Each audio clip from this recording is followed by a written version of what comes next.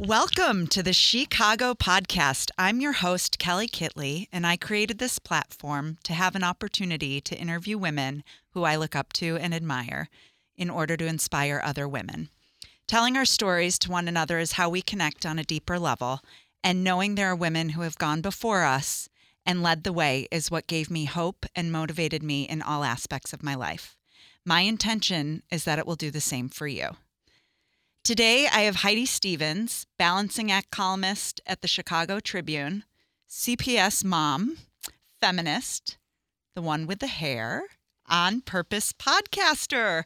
Thank you so much for being here. Thank you for inviting me. We need to jump right into your bio. First of all, CPS mom, I love what a Chicago advocate you are. Oh, well, thank you. I love Chicago.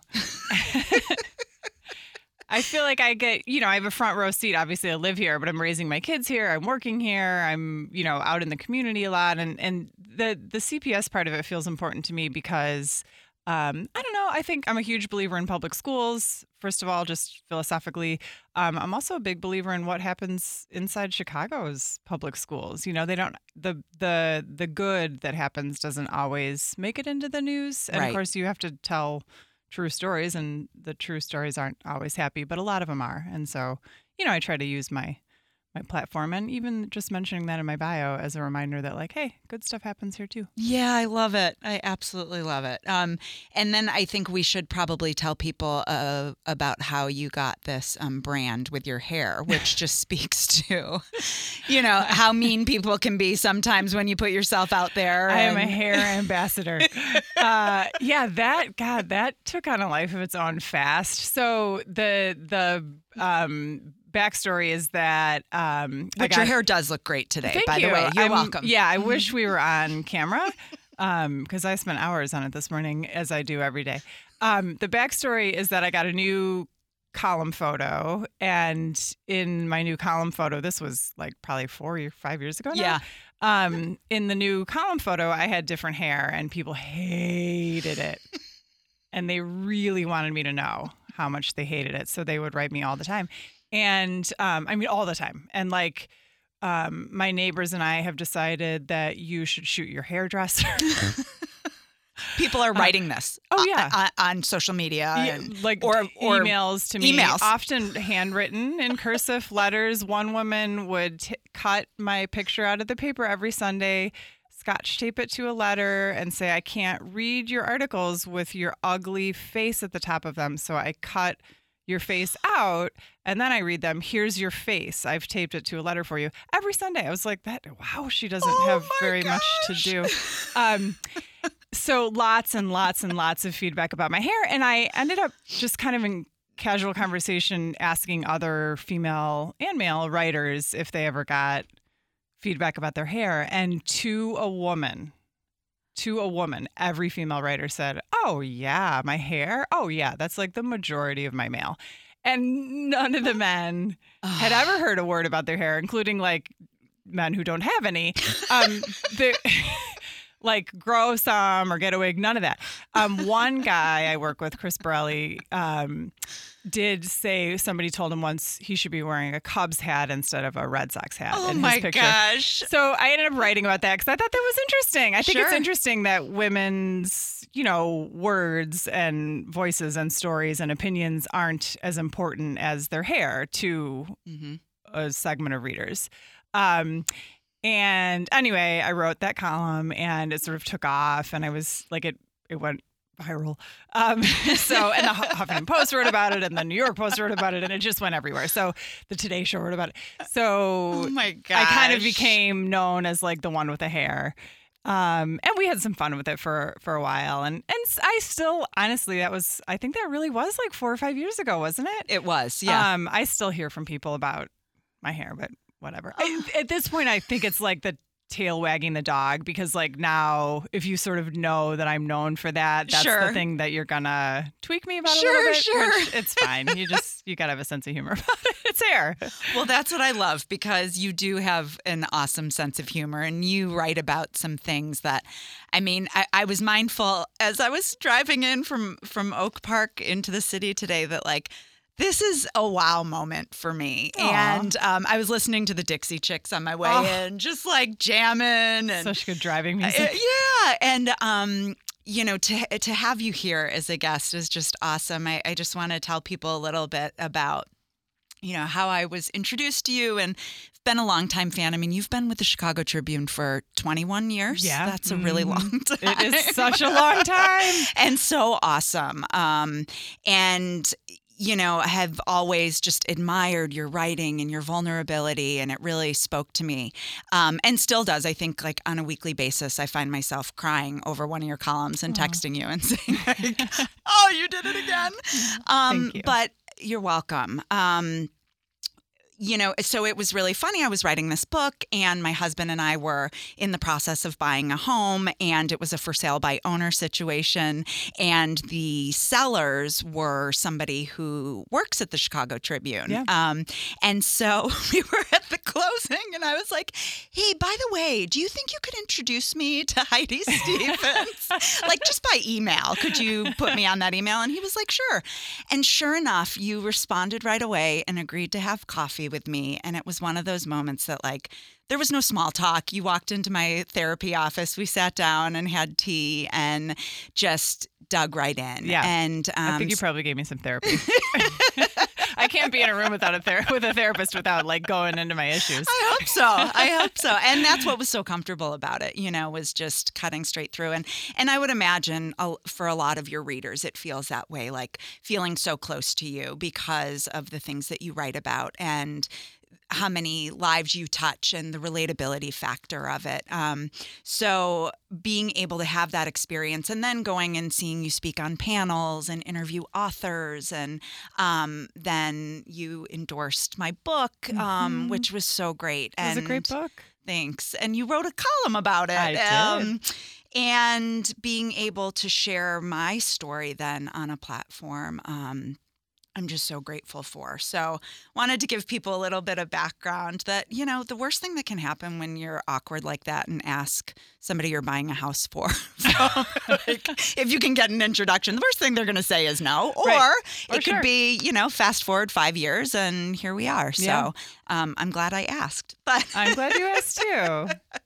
I want to jump right in, Yeah. and just ask a little bit about, where you come from. I know you have these rock star parents who are just activists and, have really set a strong foundation for you. From what I've read Yeah. in things that you've written, can you just kind of take us back to, like, what it was like to be a 10-year-old, and having, I'm so envious of the fact that you had these parents who really wanted you to use your voice and to have an opinion. And, that's something that I think we're trying to develop in our own children today, Yeah. Being women in our 40s, but wasn't as common for our own parents of that generation. I don't think it was common at all. And so I would love to hear just what that was like for you and how that's shaped where you are today. Yeah. And I will say, I don't even know if it was something that my parents intentionally set out to do. I don't really remember conversations with them when I was a kid where they would specifically say, like, use your voice or improve the world or get a platform and then advocate for the greater good with it. But I watched them doing that. And so I think I just picked that sort of thing up as a value in the ether, sort of. Do you know what I mean? So when I was growing up, my mom was a physical therapist and my dad was a commercial pilot. Pretty standard jobs. They weren't activists or hippies or anything, but they were always really connected to the land and always in their free time in volunteer work doing environmental work. So a lot of work days on the weekends, a lot of advocating to save open space in the suburbs where we grew up. I grew up in the northwest suburbs near Elgin, suburb called West Dundee. And by the time I think I was in 6th grade, my mom left her full-time job and decided to volunteer full-time. So she became a full-time environmental activist. And, my memories are like watching her organize and rally people and be on the phone and set up work days and set up, people to vote in referendums to save land from becoming another strip mall in our town, and educating people on, like, what does it mean when you turn a parcel of land into a housing development versus restore it back to its native habitat? What does that do for the water for the community? What does that do for traffic in the community? What does that do for, like, are we building enough schools to educate the kids that move into this proposed housing development? So watching that process happen, I think it's not so much that they were sitting me down and saying, here's what we are doing and why, and you need to follow on a path like this. It just was in the air. Do you know what I mean? Yeah, you were surrounded by it. It was influential modeling. It was influential modeling. That's a great way to put it. And I watched, like, if there's something in your community or in your world that you don't like, find a way to change it.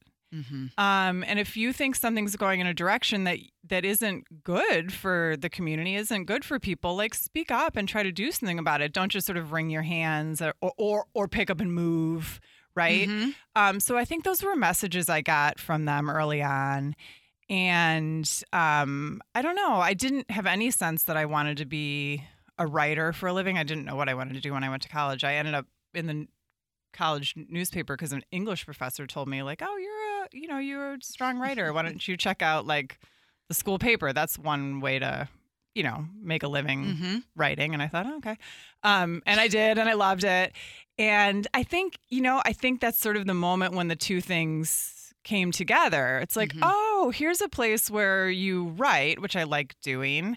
Up to that point, it had been like term papers and, no fun, bad poetry, but writing journals. Yeah. I journal a ton. So here's a place where you, like, write, which I enjoy doing, and, like, try to affect change and, like, send a spotlight to stuff that needs fixing. And if you get lucky enough to write editorials or opinion pieces, even, like, advocate for stuff. How cool. Yeah. So I was hooked, by the time I was 19, probably. Oh my gosh. And how do you transition from college to the Chicago Tribune? So seamlessly. Right. No. That's just that easy. Hi, Tribune. I'm almost done with college, so if you could have a desk ready for me on Monday. No, I did a bunch of internships, during the summers in like DC and Rockville, Maryland. And when I graduated, I worked at a paper in Munster, Indiana, the Times. Lovely. Did you live in Munster daily too at the time? So I lived in Crown Point. Oh, okay. You know Crown Point? Sure do. Just over the border from Munster for a while. And then I moved to Lansing because I just really felt called to my Illinois roots. So I moved right across state lines to Lansing. And that was a great job. It was I worked crazy nights and weekends and all sorts of nutty stuff, but it was a really good foundation. And then the Tribune used to offer year-long internships. And I applied for one and I got one. And at the time I was 23 and it was like, no problem to take an internship that lasts a year. I had no mortgage or responsibilities really. So I took that and then I got hired at the end of it. So I've been there ever since. Started as an intern. Wow. I know. And we'll get into some of the, what does your future look like and things like that. Oh, good. Do you know? Because I don't. You're a medium, aren't you? No. Is that what mediums we'll do? tap into your spirituality and bring it all in. Did you bring your Ouija board? I know. It's kind of scary, especially when you've been someplace for as long as you have and there's been consistency. And the industry is volatile. Sure. But going back to kind of your parents' parenting style, I'm curious to know, you write about your kids and your experiences as a parent. And I'm wondering if you do some of that influential modeling. I have to believe that you do. I mean, just by what you do. And, you're married to Michael Phillips, who's also, very vocal and opinionated about films. Yeah. And I think just having that in your presence, like, they probably don't know any different, right? I hope so. I'd love to hear. You live in that home, so what is it like? I hope so. So I don't know if you expected to go here, but I'm going to go there. When I got divorced. I'm going to go there. Of course I am. I figured you would. You're a therapist. This is why we love each other, because we go there. I actually, when I was, so my kids were 2 and 6 when I got divorced. And of course, the conventional wisdom is that you stay together for your kids. And often that's a lovely, brave, wise decision. And I support anybody who does that for sure. For me, I felt like I needed to get out of my marriage for my kids. Not because it was dangerous. He wasn't physically abusive. It was nothing like that at all. It just felt to me like, I had tried and tried and tried to make it healthier and happier and more of the marriage that I wanted and needed. And it wasn't working. And I felt like I need to, for myself and for my kids, show that when something isn't working and you've tried and tried and tried to make it work, you get to change it. Mm-hmm. You get to make that decision like, okay, this isn't working. We're going to make some changes. And I couldn't imagine just sort of staying, admitting defeat, right? And living in this sort of sad state and raising my kids in a sad home. I knew that there was something better for us out there. And to be honest, better for my ex-husband too. Like that, it's not fair to either person, I don't think, to just resign to, an unhappy marriage. For me, I'm certainly not prescribing anything for anyone else. This is for me. And so I did think, as hard as that was to, split up our family and start over, I did think I hope if, as they're growing up and we talk about this over and over through all their different chapters of their life, I hope that they do take away that if they're in something that feels unhealthy and unhappy, whether it's a job or a roommate situation or a marriage or any kind of partnership or relationship, I do hope that they, try their absolute best to fix it, but also are willing to say like, this one I can't fix, this one I got to move on from. And so I think that's like a foundation maybe of what you're talking about. And then, in day-to-day stuff, I mean, I certainly encourage them to speak up, at home about stuff that doesn't feel fair or just to them. Kids love to do that. Sure. They're like, you told me to speak up. They're very good at rooting out injustice, aren't they? Especially when it's, aimed at them. I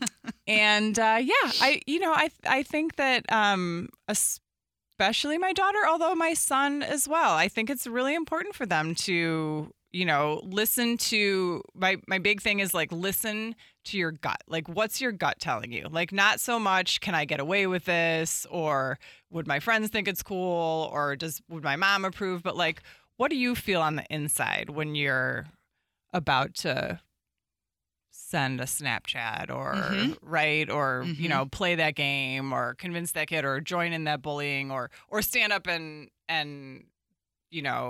speak out against that bullying? Like, what's happening on your insides? Listen to that for a second. Like, that's always my thing with them. And I think that's a good way for them to not only listen to their own voice, but also, know when to use it. Absolutely. And not only for kids, but for adults. I mean, and the younger we can teach our kids to do that and to listen to that mind-body connection, the easier, not that it's going to be easy, but the easier it will be into adolescence and teen years and adulthood. That a lot of times I'm working with my adult clients on, slowing down the mind and listening to that intuition. Yeah. And, I'm so glad that you jumped right in, as you always do, to the divorce, because something that, you wrote, I think, back in 2012 and then ended up republishing this year. And I'm just looking for the name of the column because I don't want to botch it up. The Pink Tree. Yeah. There's this amazing column about your first year being divorced and first Christmas. What did I say? First year? Yes, first Christmas. Thank you. I narrowed it down to just the Christmas. The whole year would be a little bit of a shit show. Oh, can I say that? Yeah. A little bit of. You sure can. Okay. But when you posted that, there are so many women in my personal life as well as women that I treat in therapy that, have been married 10 years and are in this crossroads of not feeling fulfilled and, maybe having that disconnect between mind and body of what should I do? How should I do this? I have got to, I can't break the family. All the negativistic internal dialogue that everybody engages in, no matter what the situation. But I love it because not only are you a model for your children, but you're a model for other women as well. And to be able to say, look, she got through on the other side and was able to find love again and to recreate this blended family that you and Michael have brought together. And, having stories like that I think oftentimes people feel so ashamed or scared, fearful. Yeah. All of it. I mean, oh, totally. Who knows better than you? You can name a list of the feelings. And so being able to see somebody who has gone before us, has crossed over to the other side and has shared what that whole experience was like. Not that that's going to be somebody else's exact experience, but similarities and being able to connect and say she did it and look at what that did for her. Yeah, that's my hope. Thank you for saying that. The pink tree story I wrote before I was remarried. I just had this sort of epiphany that, the backstory is that, we moved, my kids and I moved into this tiny little condo in April. And one night my daughter and I were sitting there reading Horton Hears a Who. And, it's not anywhere near Christmas. It was maybe May by then. We had probably lived in this condo a month. And she looked at me wide-eyed and she said, "Mom, who's going to put up the Christmas tree?" Oh my gosh. Like, Dad puts up the Christmas tree. She's panicked. And, long dialogue back and forth. Well, long. I mean, she's 6, so, but, it felt long. And I'm sure. I finally, I was like, do I lie? Do I, what do I do? And, I can do it. No problem. Or do I take this moment and like create something new with her? So I was like, hey, like, maybe you could help me shop for a new one that's kind of easier to put up. And she was like, "Oh, could it be pink?" And I was like, "Oh my God, for sure it could be pink." And so we bought a pink Christmas tree, and it became this tradition that we do every year. We still put it up. I just took it down this weekend because I just finally undecorated for Christmas this weekend. It was a moment for me where I realized, like, I had all of this, shame, fear, guilt, all the things we were just talking about, wrapped up particularly around the holidays and tradition. Oh, gosh. And ripping that away from my children and not giving them something that I had as a kid, which was this nuclear, idyllic, consistency, predictability, family. Sure. And the pink tree, my daughter asking for a pink tree and us getting it and decorating it and loving it was my first, I think, really tangible sign of like, oh, they don't actually need to live my childhood. They actually need to live their childhood. And I can help them do that in a way that doesn't look like mine, but is still really lovely and healthy and full of joy. And vulnerability and all the other human things. And we don't have to gloss over the hard ones. Like, we're just going to do it all together. And, so yeah, I'm learning as I go as much as they are, as much as anybody is. Because you've never done this before. Never done it before. Certainly never done it before. I will say, like, when you're saying that people are looking for signs that, or, not signs like from the universe, but you're looking for. Well, maybe that too. That too. Sure. That too. Yeah. Any signs from anywhere. One of the signs I got was early on, and I'll never forget this. I think I wrote about it. Probably. I write about everything. I actually don't write about everything. We should talk about that in a second. But I wrote about this. And I went to the bank to get a money order or something. I had to take it to the closing when we were selling our townhouse, get divorced, sell the townhouse, move to your separate places. And the woman said, I needed this thing. It's for a closing. And the woman at the bank said, "Oh, are you moving to the suburbs?" And I said, "No, I'm getting divorced and I have to move to a smaller place." I just was like, I don't really have. You don't sugarcoat anything. Just I'll tell you. Right. Like all the filters people put on their photos, I don't have that in my life. I'm just like, here it is. I'm getting divorced. And she said to me, "Oh, "Oh, congratulations." And I was like, oh my gosh, I just got the chills. Wow, nobody has said that to me before. And she's like, "Well, your life's about to get better." Oh my gosh. And I was like, I mean, maybe she was a sign from the universe. But I took her as like a brave, like probably lived through it or had someone really close to her live through it soul. And that was so generous of her to say to me. And my life did get better. I mean, leaps and bounds better. And I tell that to a lot of people who are early on in their divorce. And I can't see into your future. Maybe your life won't get better. But I do think often things you've been living without, suddenly you get to invite back into your life. There's a sense of peace that is absent when you're in an unhappy, unhealthy marriage, especially when you're working really hard to try to make it healthier and happier. And maybe you're working harder than your partner is. And there's a lot of just peace that comes with divorce. Often, not always. Sure. Certainly not always. But the kind of good, healthy stuff doesn't get talked about very much. So I try to do that when I can in an honest way. And certainly that's not to dismiss the really, really, really painful stuff that a lot of people have to go through when their marriage ends. And mine doesn't look like everybody else's. But I think it's worth putting that stuff out there too, because I do think people can be sort of lulled into staying in a bad place just because they've never seen anybody talk about it getting better. So why leave for something that's just a different kind of bad? Right. And I don't think it always is a different kind of bad. Well, and gosh, what a God wink, as I call him, that woman said to you, congratulations, because oftentimes it's, I'm so sorry. I'm so sorry. This dread. Right. And I think that was like a soundbite of hope, that it probably took you off guard to have somebody say that to you. Yep. And it carried you and gave you some strength from a total stranger. Yeah. I know. At a bank. Who knew? Right? So you don't write about everything, huh? I don't. So I have a few sort of boundaries I put up around my personal life. I actually don't write about my divorce. I write about the fact that I'm divorced. I write about what I've learned through it. I don't write about my ex-husband. I don't write about my kids' relationship with their dad, my ex-husband.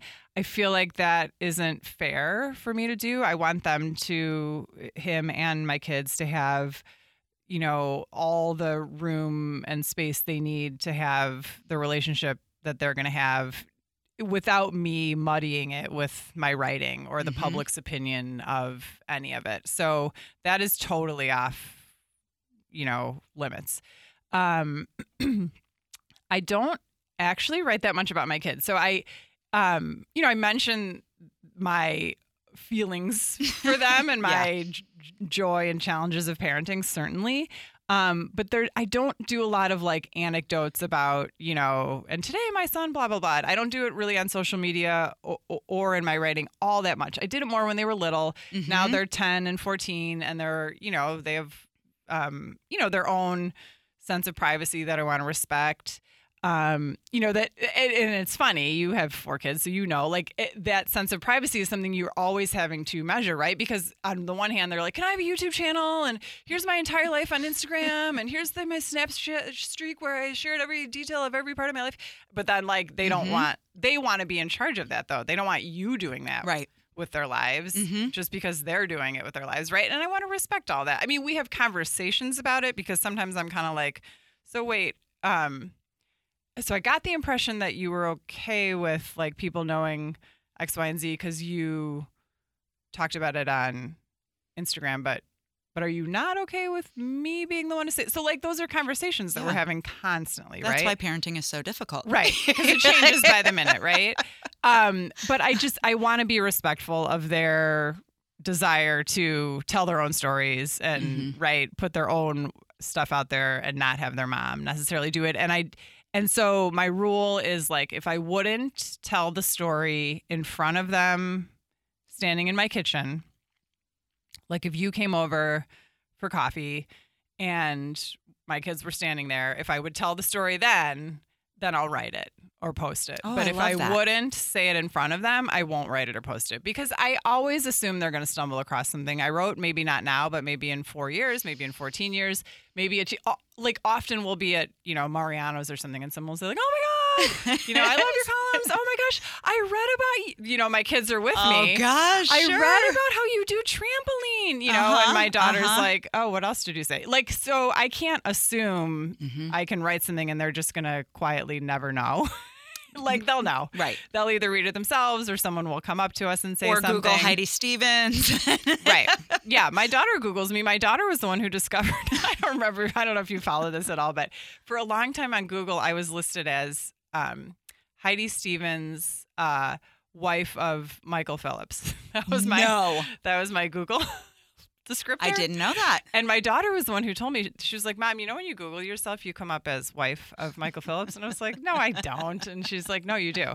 And I Googled myself and that's what would come up as my bio. So anyway, it was just a goofy thing where like he has a Wikipedia page and I don't. Oh, right. So that's what Google, right, captures, whatever. That was my first mention, I think, was on his Wikipedia page. So whatever, we got it fixed. Now it says journalist, I think. But anyway, I know that she Googles to see what I'm up to, and I don't want her to stumble across something that's like, oh my God, I can't believe you shared that with people. Right. Like, that was between me and you. Oh or my gosh. that's embarrassing, or I don't want that following me around.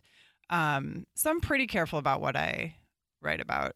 Yeah. And I think that that's important too for people to hear about that boundary with social media as well.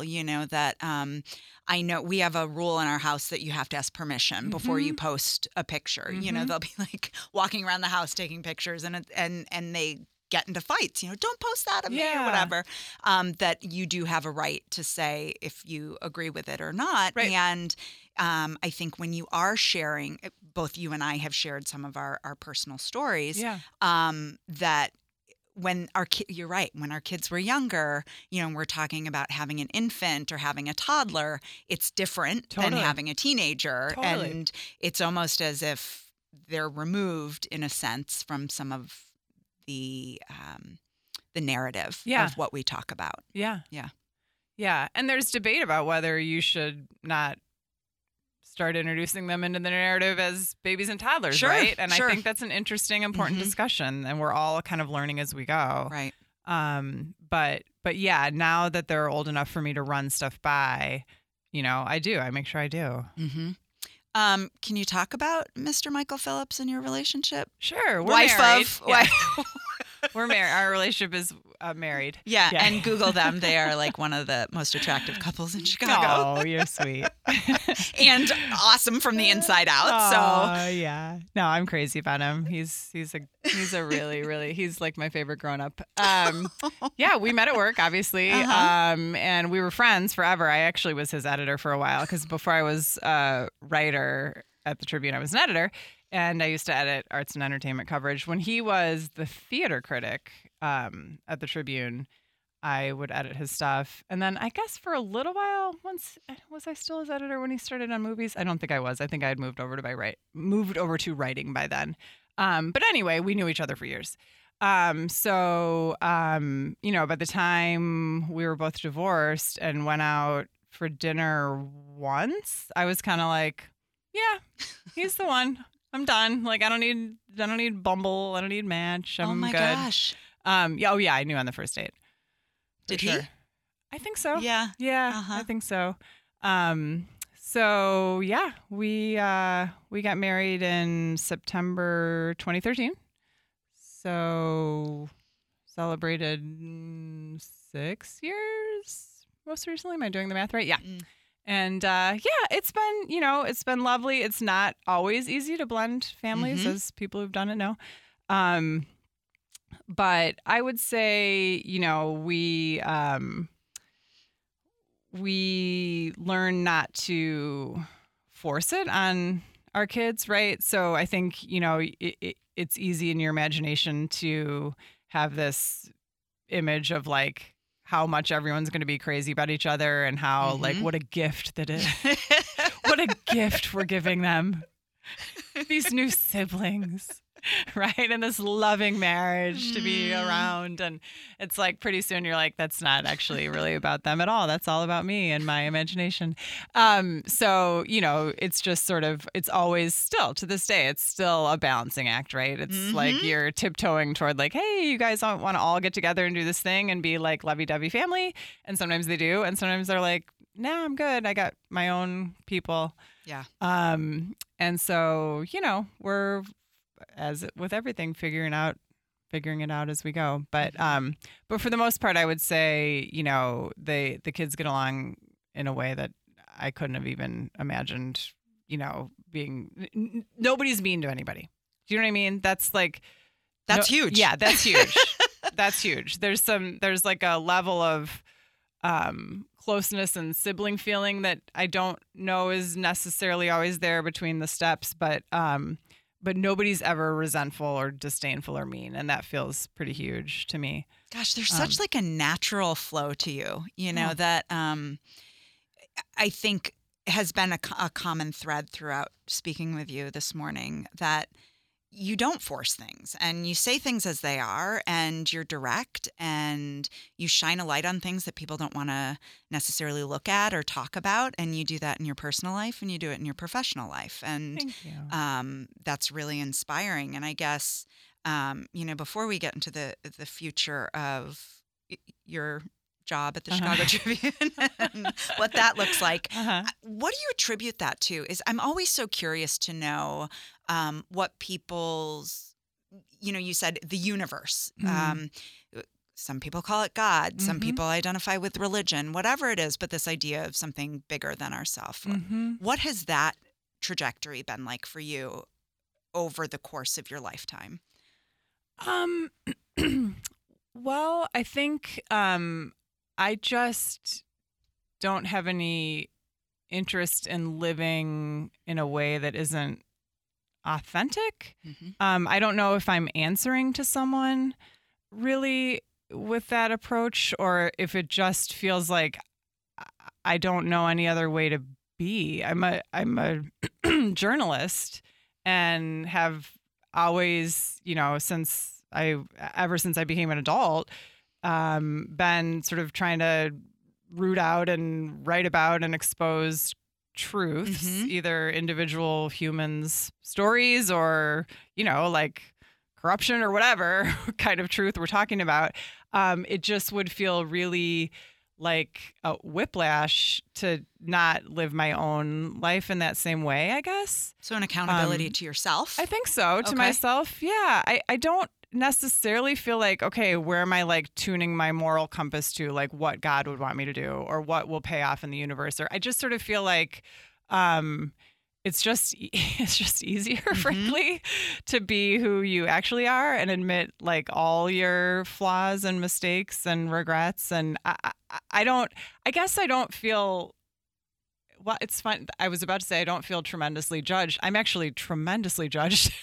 And I get, terrible email. I don't know how you even sift through those. I mean, your inbox must blow up and it's like, what's in the subject line of people who are mean to you and why do you open them? Yeah, no, it's gross. And a lot of it I don't read all the way through, but it's just funny that I actually had that pop into my head, like, well, nobody really judges me. And it's like, wow, everybody actually totally judges me and then emails me. But I think I don't care. Yeah, I think that's it. Like I get the emails. I'm like, oh, wow, God, wow, she hates me.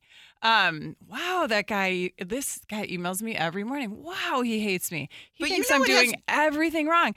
But I don't feel that they're right, I guess. Well, it actually has nothing to do with you. It doesn't have anything to do with me. And I sort of feel like, oh, well, like, if it upsets this guy that I admitted, these, failings of mine, maybe it helps somebody else who has the same failings. Or like if I had to pick like an overarching mission to everything I do, whether it's speaking stuff or writing or any of it or parenting, I wanna, if I can, and it's not guaranteed that I can, but if I can, I want to make people feel less alone in whatever they're going through. Mm-hmm. And you do. I think that, life can be really, really lonely, and not just because you're like physically the only person in a thing. You can be surrounded by people, right? At work, in your family, in your home, and still be lonely. And I know that feeling, and I don't like that feeling. And I want to use whatever time I have on earth and whatever job I'm doing to try to make people feel less of that, less lonely, less alone in the thing they're going through.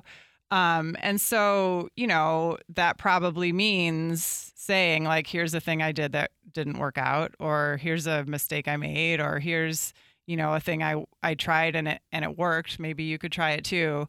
I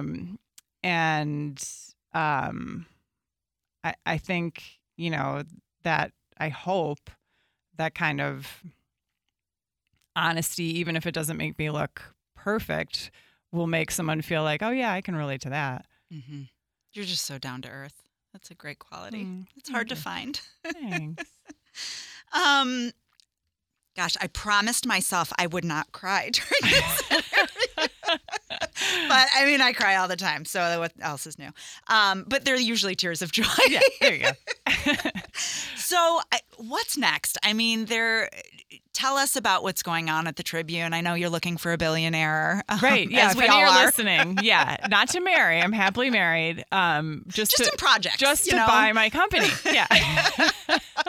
So if you're out there, right. If you're out there, please tweet Heidi I Stevens. actually feel like a millionaire would even do it. Yeah. Yeah. So the Tribune is, a legacy media company. It's not, the business model has changed and shifted over the last couple decades. In the amount of time I've been at the Tribune, it's changed tremendously. We didn't really even have a website when I started, right? Everybody just sort of, subscribed to their printed newspaper and then waited for it to show up on their doorstep.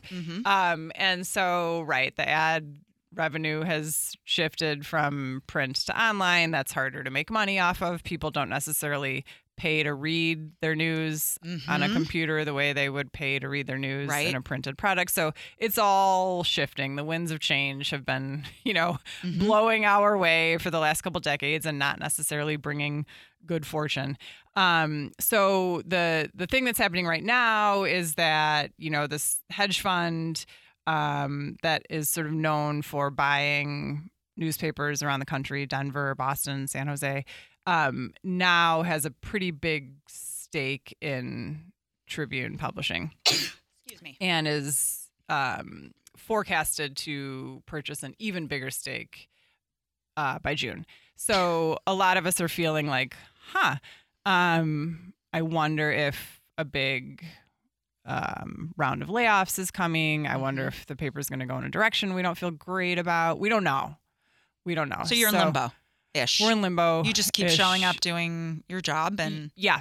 Okay. Yeah. And, I like to believe I can just be a writer at a newspaper for, till I retire in 20, 25 years. But, people who are smart with like their money and their futures are listening and laughing right now.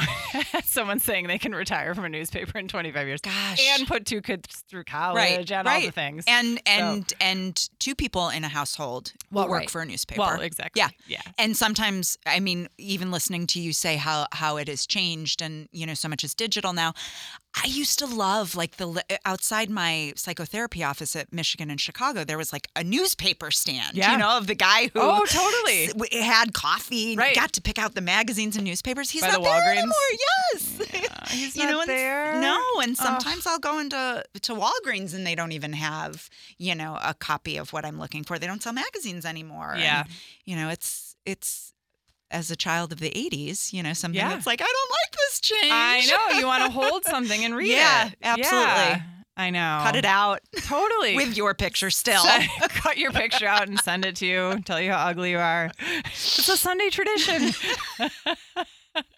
No, I'm with you. I want to hold it. I want to rip it out and send it to somebody. Yeah. I read this and thought of you. And whatever. I'm on board. I do Facebook, Twitter. I, tweet stuff to people. But there's a beauty to that, tangible, holdable thing that I don't know. I don't know how long it'll be around. I think I'm gonna hang out and, try to weather the storm, but sure, we don't know. Sure. So, to be continued on that front. Yeah. Okay. So if a billionaire or like multimillionaire wanted to buy, the Tribune, sure, they could and save us all. Okay. I don't know if they could actually. That's not. Oh, really? I don't really know. I don't know how that works.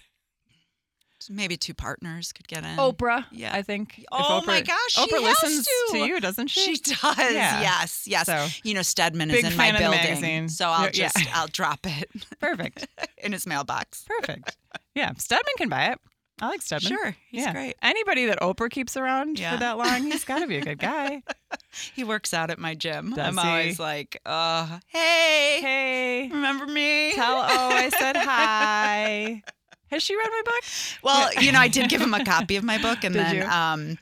And then I got an email from the building manager that said, we are not allowed to solicit within our building. Oh, you're like, I wasn't soliciting. The worst thing he could say is no, thank you, or don't recommending read it. a book to a friend. Yeah. Anyway, gosh, shameless.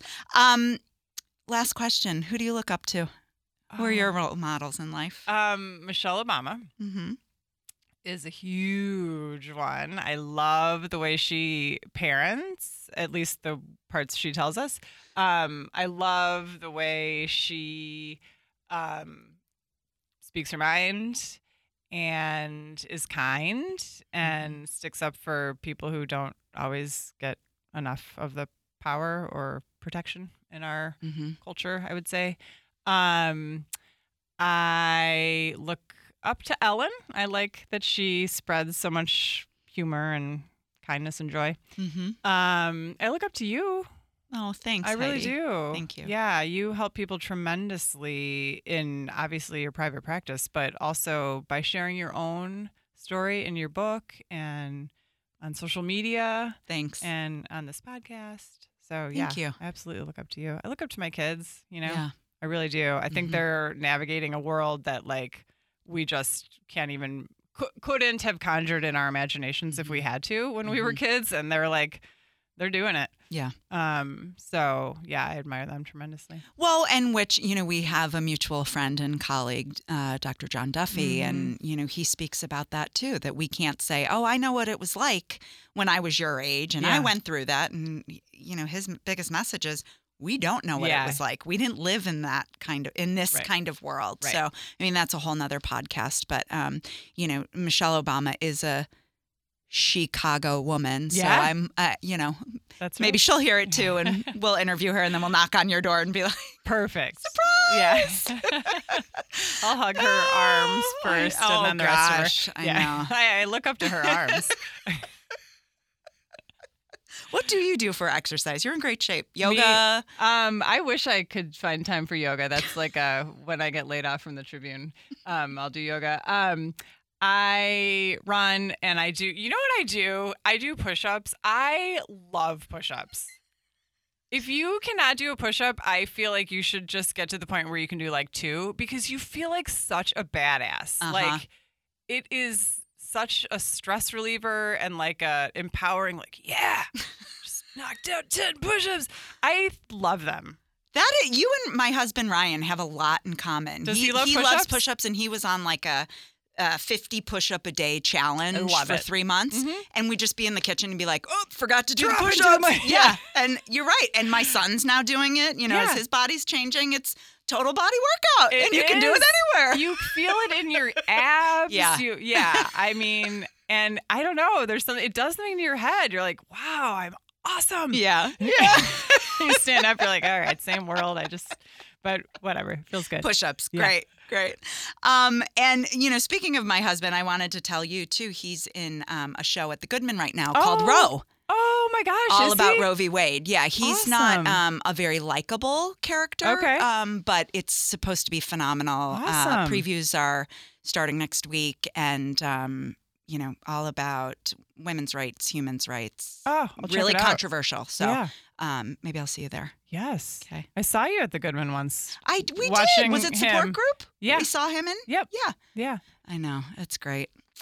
Anyway, be who you needed when you were younger. Be your own Shiro. Heidi, it is so awesome to have you here. It was awesome to be here. Thank you. Thank you. Great way to start the week, start the day, and thank you everybody for listening. Go out there and wreak havoc on this world.